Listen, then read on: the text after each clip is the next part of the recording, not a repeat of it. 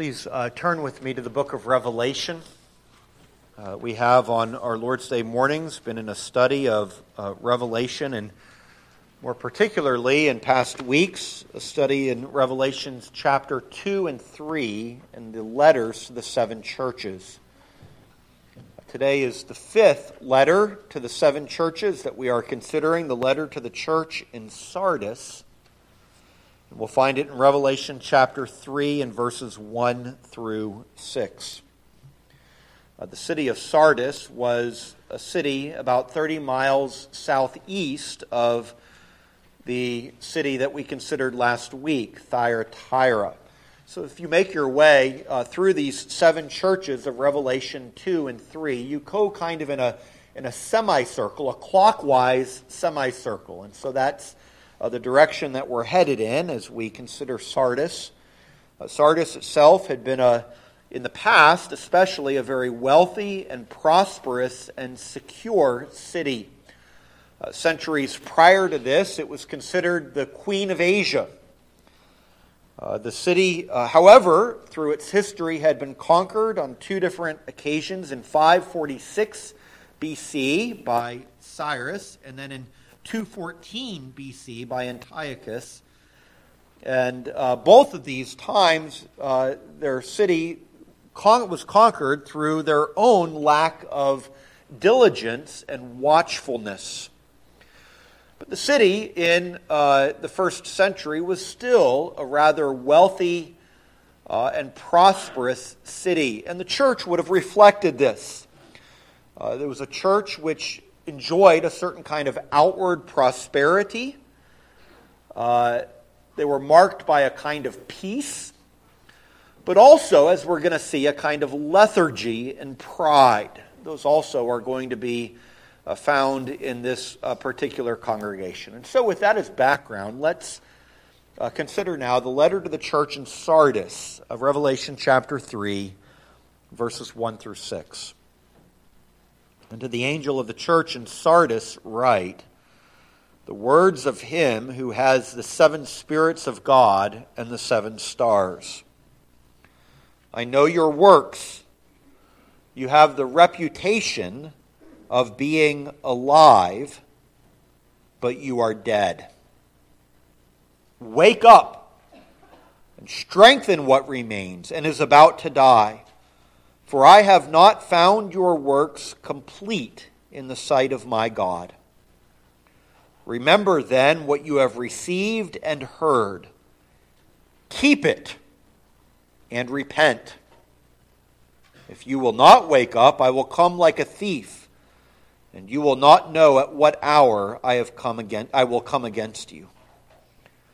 Yet you have still a few names in Sardis, people who have not soiled their garments, and they will walk with me in white, for they are worthy.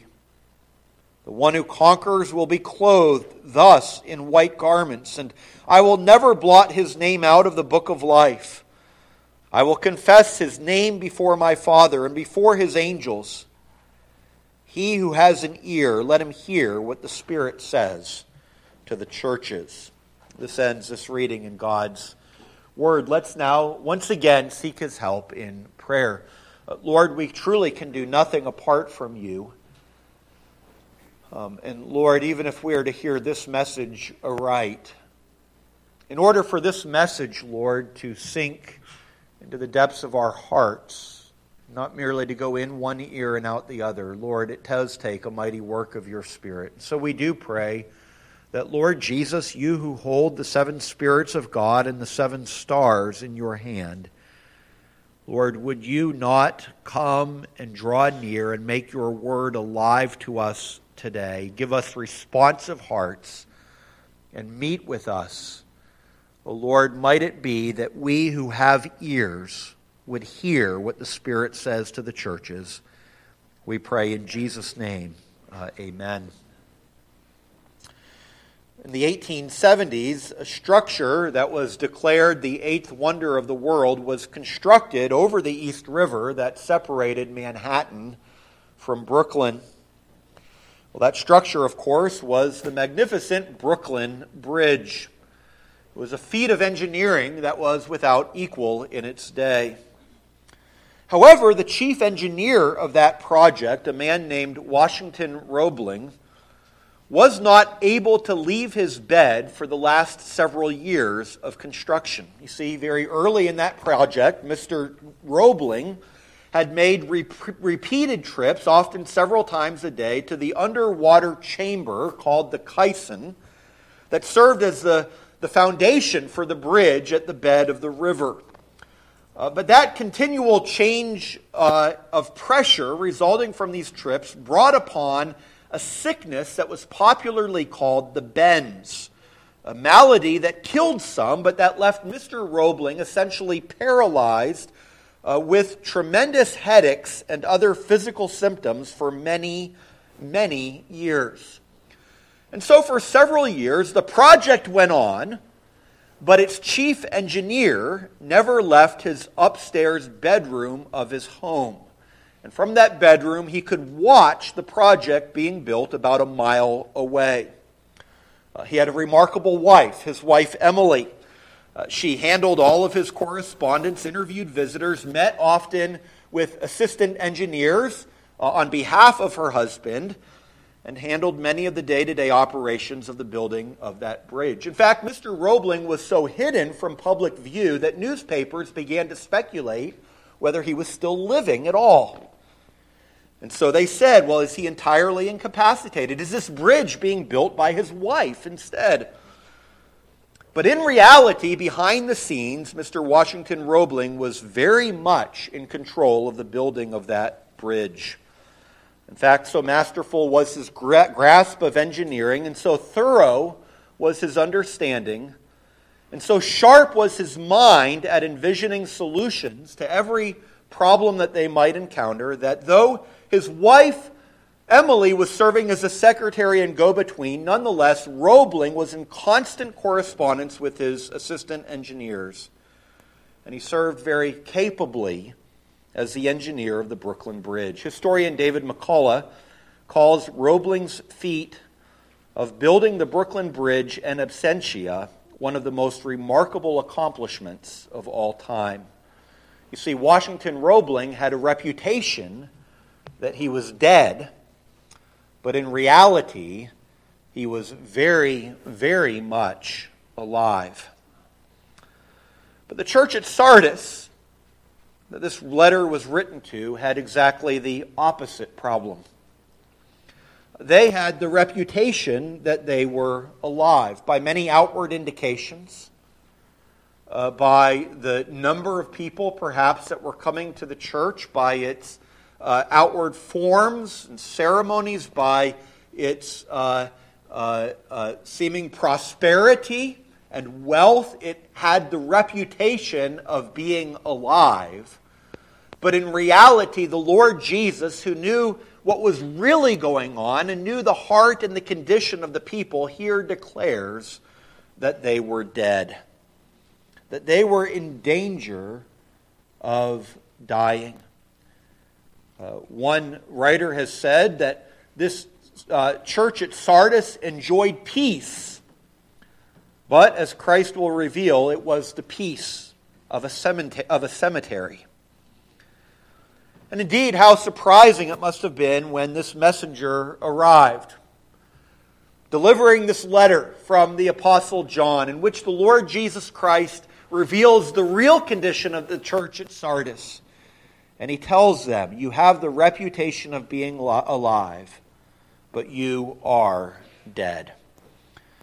Well, dear friends, the message that he sends to this church is one which the church in every age needs to hear. It's a warning of what can happen to the church of Jesus Christ. And so I want us to consider this today under three different headings, three different things. First of all, we are going to consider the church's real spiritual condition unveiled. Secondly, the path to spiritual restoration charted. Thirdly, encouragements to spiritual vitality provided. The church's real spiritual condition unveiled. The path to spiritual restoration charted.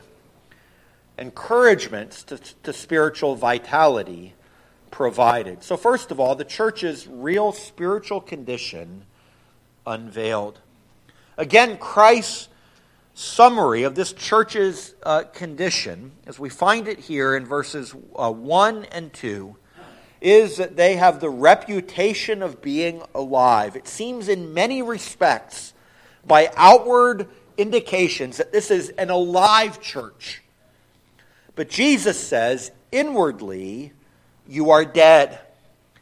And he gives further explanation of this then in verse 2 of what he means when he says that I have not found your works complete in the sight of my God. That word there for complete is a word which could mean filled or fulfilled.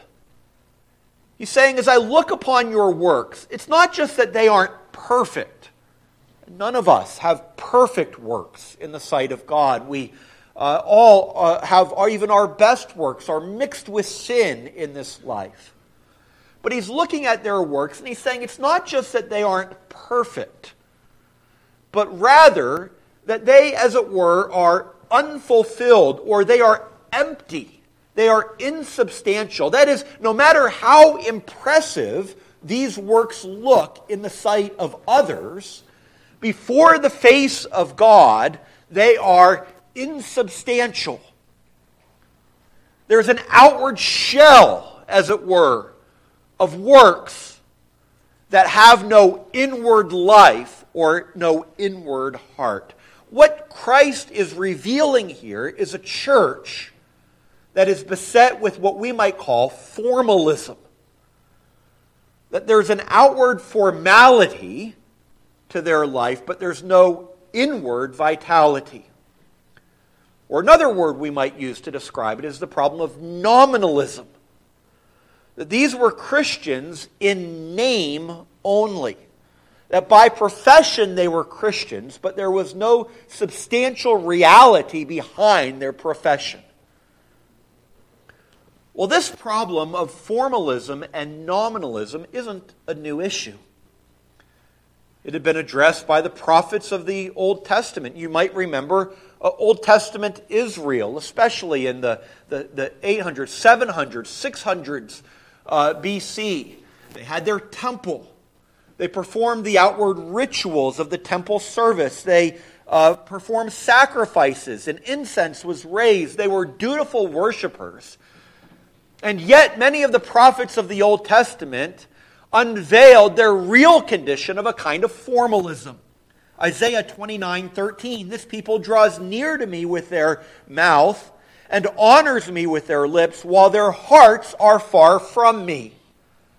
And it was a dangerous spiritual condition to be in. Jesus' own rebuke of the Pharisees was a rebuke over a very similar state, that the Pharisees, again, outwardly, appeared to be a very religious people. They were engaged in a constant stream of religious activity. And yet when Jesus looked at the Pharisees' lives, he said about them, you are like whitewashed tombs. Outwardly you appear beautiful, but you go inside and you're full of dead men's bones and all kinds of uncleanness. What a criticism this was. Well, it's a similar rebuke that is being given to the church at Sardis. Here is a mere formal church. Here are nominal Christians. Well, the problems of Old Testament Israel and of the church at Sardis are very common problems in the church of Jesus Christ today. Like Sardis, we are often in danger of measuring success by all the wrong kinds of measures. Sometimes we look at a church and we might think, well, that is a really good church. What is meant by that is often that it has a growing attendance, lots of people going to it, lots of money perhaps, strong financial position, a church that has various programs and activities, perhaps a beautiful building perhaps an old stately building or brand new beautiful facilities. We can sometimes measure a church's success by the quality of the music that is performed or played, or by a preacher that appears to be personable or funny or engaging. We sometimes consider a church's impressive history or rich institutional position in a location, or a church's popularity, either by people's testimony or by their tweets and other online activity. Okay? And we look at these things and we say, well, that must be a good church. Well, dear friends, many of those things are good things, positive things. But in themselves, they are no mark of spiritual vitality. And it's similar in our own personal lives. Sometimes we measure success by the wrong things. If we think about our own lives and we're in a position where we are financially stable, or we seem to be generally happy in life, or we're enjoying success at work, or our kids are enjoying success in school or at work. And we look at that and we say, yeah, life is good. I'm doing well. Now, again, many of those things are positive things. We're grateful for them. But are they in themselves a mark of spiritual vitality, of what's really important? And the answer is no. That you can have, as a church or as an individual, all of the things that we just listed, and yet this conclusion can still come to. You have a reputation of being alive, but in reality, you are dead. And so what are the marks, then, of real spiritual vitality? Well, as a church, one of the marks is that it would be a place where the gospel is passionately and faithfully preached. But not only passionately and faithful gospel preaching, but such passionate and faithful hearing of the gospel as well. That spiritual vitality occurs not only when the outward forms of worship are followed, but when we passionately long and desire to worship God with our hearts. A mark of spiritual vitality also is a desire to serve God. Not thinking of, what are the things that I have to do for God, but, what are the opportunities I have to serve Him in His word and world. And there's a zeal about serving Him. Similarly, there should be a longing to know Jesus Christ and to have fellowship and communion with Him, not to go through merely the forms of religion, but rather to know Jesus Himself. That ought to be the heart cry that we have. Similarly, there should be a strict adherence to His commands, where we can say that His testimonies are my delight. Another mark of spiritual vitality is a humble submission to God's will when times of testing and trial come. Can I take these things as from a father's hand and learn to trust Him amidst these trials in life?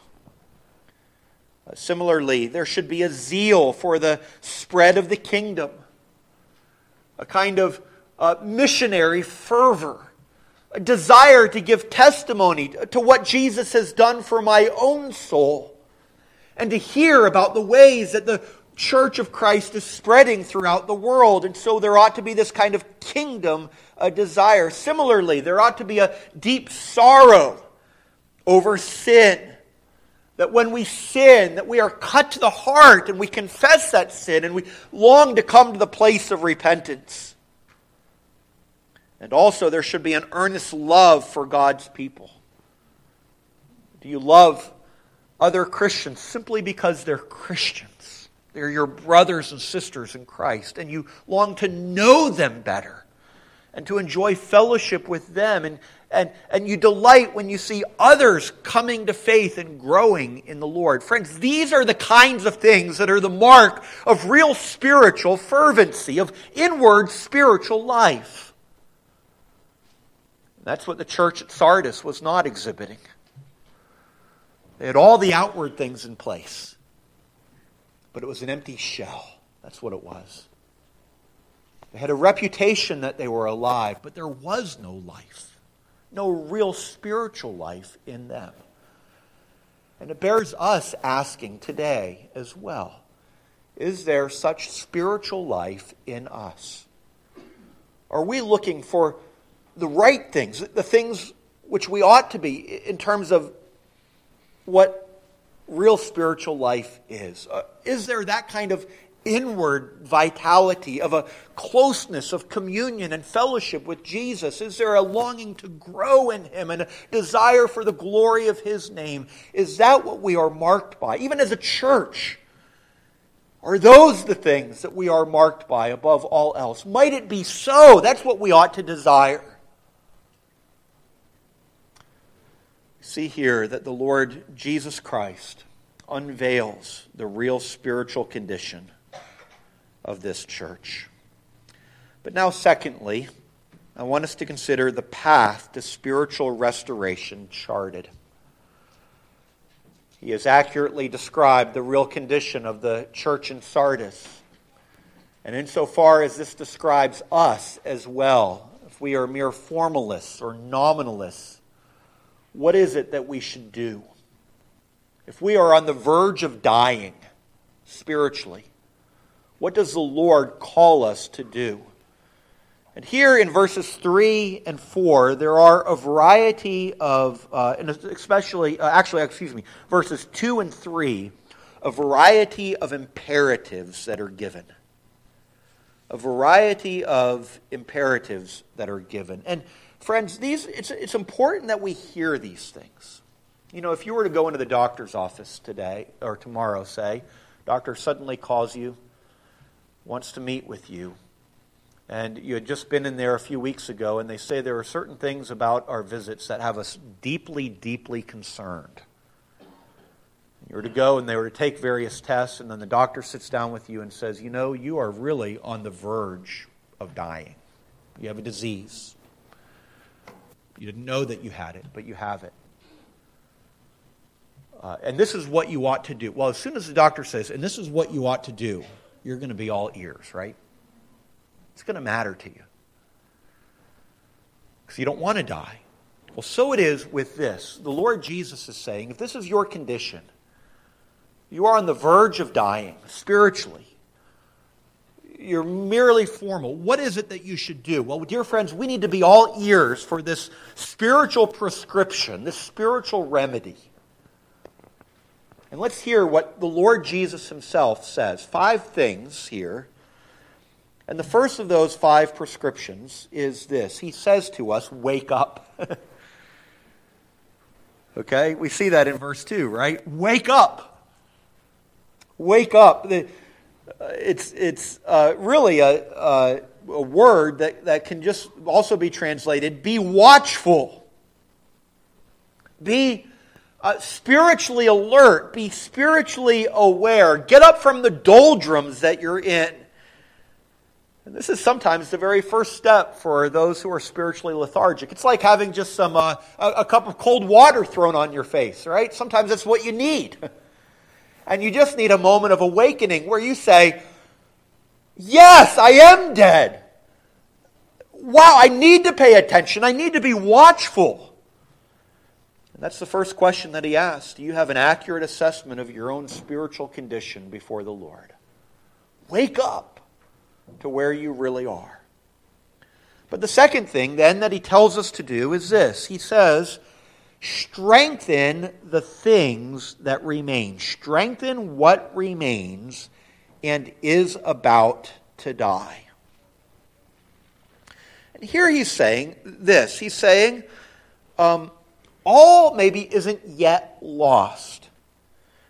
There are perhaps some aspects of your spiritual life which are not yet totally dead. Maybe for you, it's that you have a still go to church, or you crack open a Bible. Maybe it is that you teach your children still some things out of the Bible. Perhaps it's that at times, occasionally, you have a longing for Christ, and at times your heart burns with at least a small flame of love for Him. And He's saying, don't let these things die out, but rather kindle the flame, feed it some oxygen, strengthen those things that yet remain. So strengthen the things which remain. The third thing that He says to them is to remember. This is in verse 3. Remember then what you received and heard. It's the same direction that was given to the saints in Ephesus. Revelation 2 and verse 5. Remember, he tells them, from where you have fallen. And here he says, remember what you have received and heard. You know, there's a kind of forgetfulness that often accompanies spiritual deadness. And there's a kind of remembrance that is the first steps to real repentance. You need to remember and not forget. Remember God's amazing grace to you at your conversion, in which He saved you from willingly flying headlong into hell. Remember the Lord's long-suffering patience with you. How He was with you in the midst of trials. Remember how kindly and gently He has dealt with your soul. Remember the promises of His Word. Remember the privileges that He has given you. Remember those spiritual glories that you've experienced. Remember your own baptism and the covenant blessings that were given there. Remember the times when you've had a renewed experience of His love at the table. Remember how Christ has continually interceded for you. Remember these things He's saying to you. Remember those riches that you have received. That's why we just sang that song, My Heart is Filled with Thankfulness.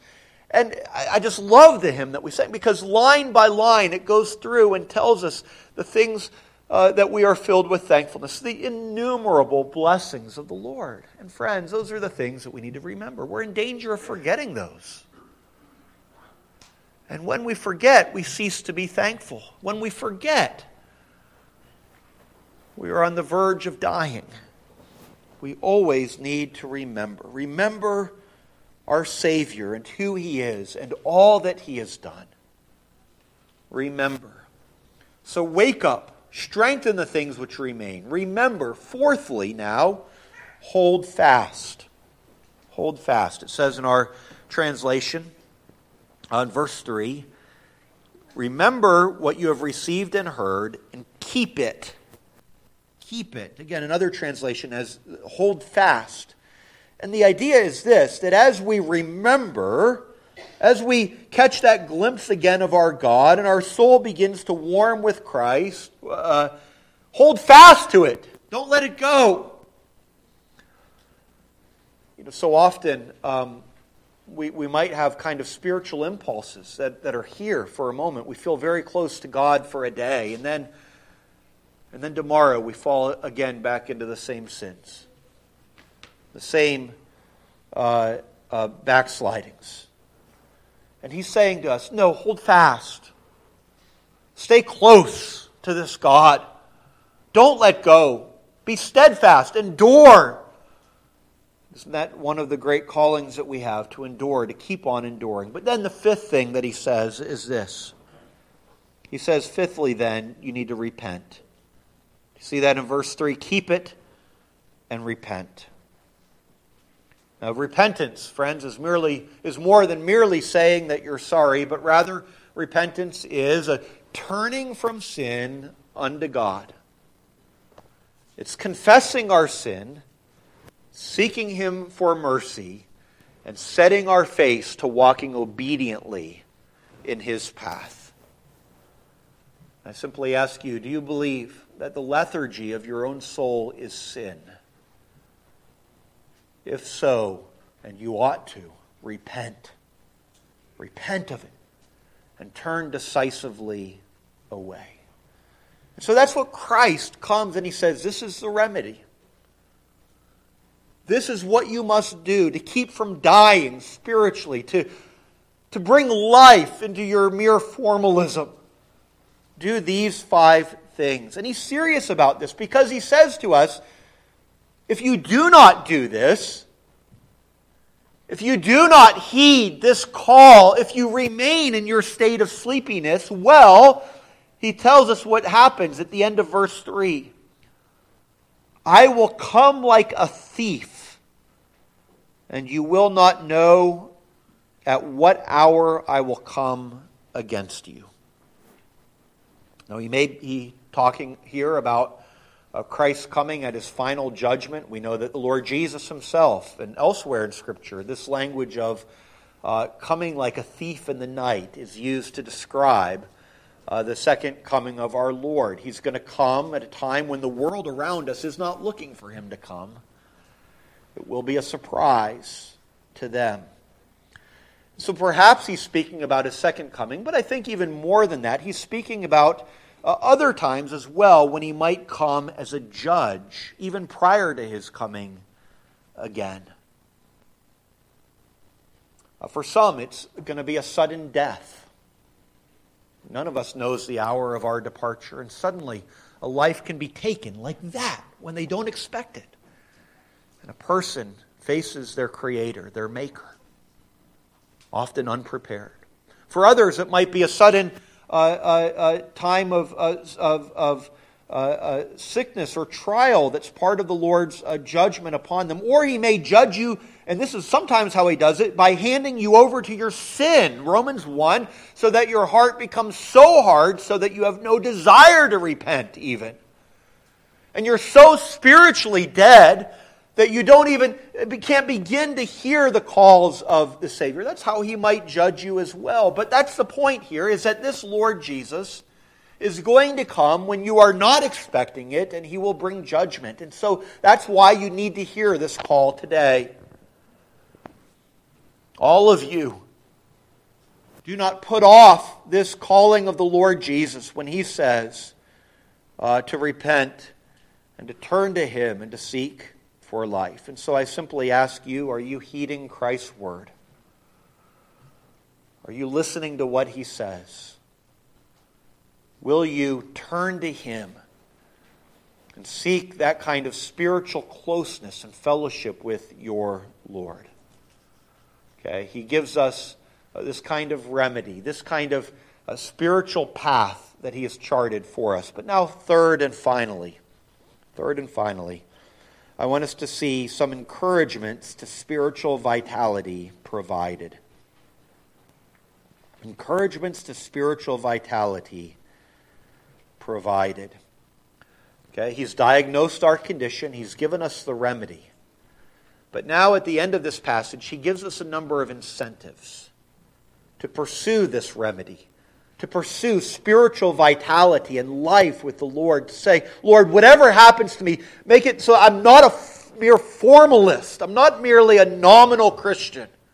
What incentives does he give us? Well, he gives us a number in verses 4 through 6. 3 in particular I want to point out. 3 encouragements that he gives to us.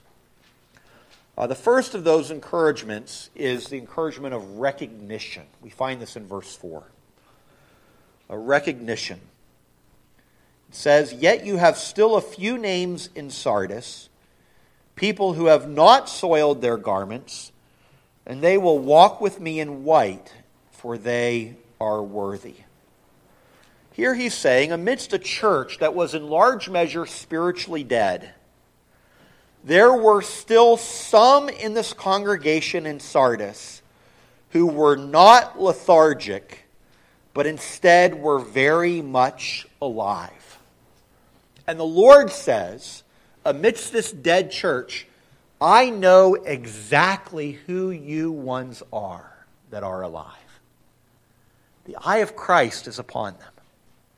And what a beautiful thing that is. That the Lord knows his people. And he sees those who have remained faithful. Do you know, one of the hardest things, I think, in the Christian life to do is to walk with a kind of spiritual vitality with the Lord when you are surrounded by deadness. I think it's especially hard, or it's hard to live as a Christian when you're surrounded by a world that reproaches you. It's much harder even to live as a Christian when you're surrounded by professing Christians who reproach you. And yet that's the very thing he's calling these Christians to do in Sardis. He's saying, the rest of the church says it's fine to just go through with these formal ceremonies. Just go through the motions and you're going to be fine with God. That's what a church is. It's all you have to do. And here are some Christians who are saying, no, it's more than that. And they're seeking to walk with a closeness of fellowship to the Lord and to witness to others and so forth. And the Lord Jesus says, I have my eye upon you. I know who you are. You're precious to me. What a beautiful thing that is. He says, these are ones who will walk with me in white. We're going to come to that language in just a moment. Of white is of purity, of victory. And he says they are worthy. Again, they're worthy not in themselves, but they are worthy as those who have been filled with the Holy Spirit, changed by the Spirit of Christ. They are walking with God. You know, God's people are often called to be, as it were, a small remnant. You think in Noah's day, the world all around Noah was turning to sin, and the Lord was going to destroy it all with a giant flood. And he saved just Noah and his family by way of the ark. Or you think of righteous Lot in that unrighteous city of Sodom, surrounded everywhere he looked by ungodliness, and yet the Lord knew Lot, and he preserved him to a place of safety. Similarly, the Lord Jesus says to his disciples in the New Testament, Luke 12:32, "Fear not, little flock. It is the Father's good pleasure to give you the kingdom." And here his eye is on these few who are seeking to serve the Lord. Young people, I have a word for you. Sometimes when you're a Christian teenager, at times you're going to know other teenagers who are Christian, but it's only a profession that they have. They say that they're Christian, but then they're living in all sorts of ways that are not pleasing to the Lord. And the easy thing is to just kind of walk in step with them. Well, together we'll put on this show of outward Christianity. We'll go to church. We'll say that we're Christians and so forth, but we're gonna live like the world. That's the temptation. Well, what Jesus calls you to is something much higher than that. It is to a sincere Christian walk. It's to saying no to every form of sin, no matter how many friends you have that are engaging in those sins. It's to say no to it. It's to walk with Jesus Christ where you are at, even if it means that you're different. And you know what? When you do that, the Lord Jesus knows who you are, and He's walking alongside of you. And it's a beautiful thing. That's what you're called to do. There's recognition. What an encouragement that is. Recognition. But then there's a second encouragement that's given, and this is the encouragement of a reward. Of a reward. We find this in verse 5. In verse 5, there are a number of expressions that describe the true Christian's heavenly reward. These are the riches that we should really be seeking. And there are three rewards here that are primarily listed. He says, first of all, the one who conquers will be clothed thus in white garments. A number of times in the book of Revelation, we are going to see that Christians are described as wearing white garments. Now, this color of white here, it represents, at this time, kind of festivity and victory, but also purity and holiness. And so for the Christian, it's a promise that you and I are going to be marked by this kind of purity and holiness. That means, first of all, that we're going to have the perfect righteousness of Jesus Christ imputed to us, clothed in the white garments of His righteousness. But then it means as well that the Spirit of God will increasingly work inside of us, bringing about that holiness of life until that time when in glory we are, as our catechism says, going to be made perfect in holiness. And friends, this is the promise that belongs to every true believer. And this is an encouragement to us even now. Friends, you and I will have these white garments in the presence of our God. But the second reward that's listed in verse 5 is that I will never blot his name out of the book of life. This book of life, also called elsewhere the Lamb's Book of Life, or in the Old Testament, the Book of Remembrance. Okay?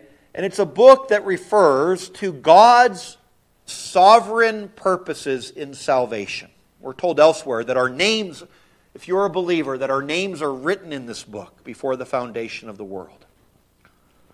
And so by saying here that I will never blot your name out of the book of life, it's not saying that we could be erased or we could lose our salvation, as if our names could be in and then out and then in again and then out or something like that. But rather, Christ is simply assuring us here that if you have experienced this new life of the Holy Spirit, then you can be assured that your salvation is secure, that that it's more than just simply an experience that you're going through, but rather the roots of your salvation are found in eternity itself. Your name is in His book, and nothing shall cause that name to be blotted out. It's a promise of security in His presence. A name that will be written there forever and ever until the time of Christ's return. But then a third reward is mentioned in verse 5, and that is that the Savior then goes on to say, and I will confess His name before my Father and before His angels. These words reflect those that Jesus spoke in Matthew 10:32, when He said, therefore whoever confesses me before men, him I will also confess before my Father in heaven. And dear friends, I can think of few more promises that are more precious than this, more astounding, more heart-stirring than the fact that not only am I going to own Christ as mine, but more importantly, He will own me as His. That on that final day, I will hear from the lips of my Savior Himself that I belong to Him. He will confess my name before the Father, before the angels. He will own us to be His. And so each of these things are set out before us. These are the heavenly rewards. And do you see what an encouragement there is here to walk with faithfulness before God? These are the good things that yet await us. These are the rewards of His grace. So won't we give ourselves to this Christ? But not only does He tell us here that we experience the encouragement of recognition, verse 4, and reward, verse 5. But then finally, and we're going to see this in verse 1, there's a reminder as well, a reminder. Here we return to the self-identification of Christ in verse 1. And he says here that the words of Him who has the who has the 7 spirits of God and the 7 stars. Now, by the 7 spirits of God, that's a reference to the Holy Spirit. But it's a reference to the Holy Spirit in the variety, manifold, perfect operations that He does. It's in the fullness of the Spirit's work. And here he's saying that the Lord Jesus has this Spirit, the 7 spirits, meaning the Holy Spirit, in His convicting, saving, enlightening, and renewing work. That it's the God of the Holy Spirit who is giving us this call. And then the 7 stars, and this is found, the reference to this is in chapter 1 and verse 20. The reference to the 7 spirits is chapter 1 and verse 4. But here, the 7 stars, you might recall from our study of chapter 1, refers to the angels of the 7 churches, which is probably referring to the pastors of these churches. And so Christ here is saying that I, the one who calls you to these things, is the one who has the ministry of the Holy Spirit and the ministry of the ministers of the Word, who are preaching the Word, administering the sacrament, shepherding the flock, and are doing these things by the authority of Jesus Christ. And the Lord Jesus says, these are the things which I have, as it were, in my hand.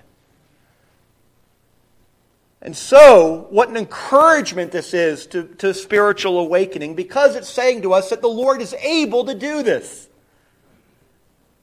The Lord who calls us to be awake can work such an awakening in us by His Spirit and by His Word. When we cry out to the Lord, revive thy church, O God, He is the one who is able to revive His church and to bring new life to that which is dead. He has the Holy Spirit. He has the ministry of the Word in His hand. These are the tools that He uses to bring people from death to life. And so as we seek to obey His command, and we are watchful, and we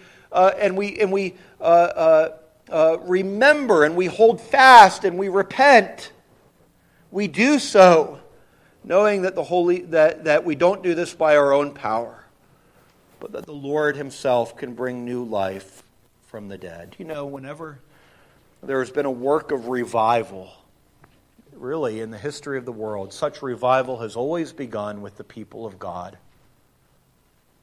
If we desire for Western Massachusetts, Northwestern Connecticut, to know a spiritual awakening, to know what it is to be brought out of the doldrums of sin, the expectation of hell, to be brought to new life in Jesus Christ, don't you long to see that? Don't you long to see this region?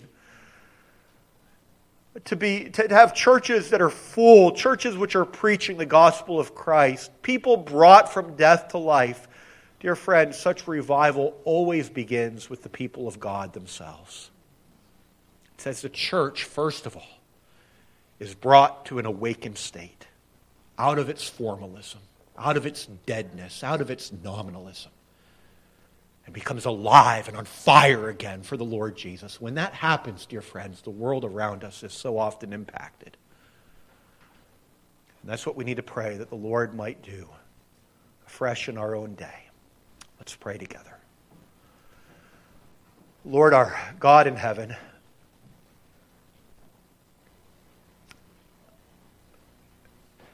if this is at all the true state of the church today, and if this at all is the true state of the West Springfield Covenant Community Church, that though we have a reputation for being alive, we are dead.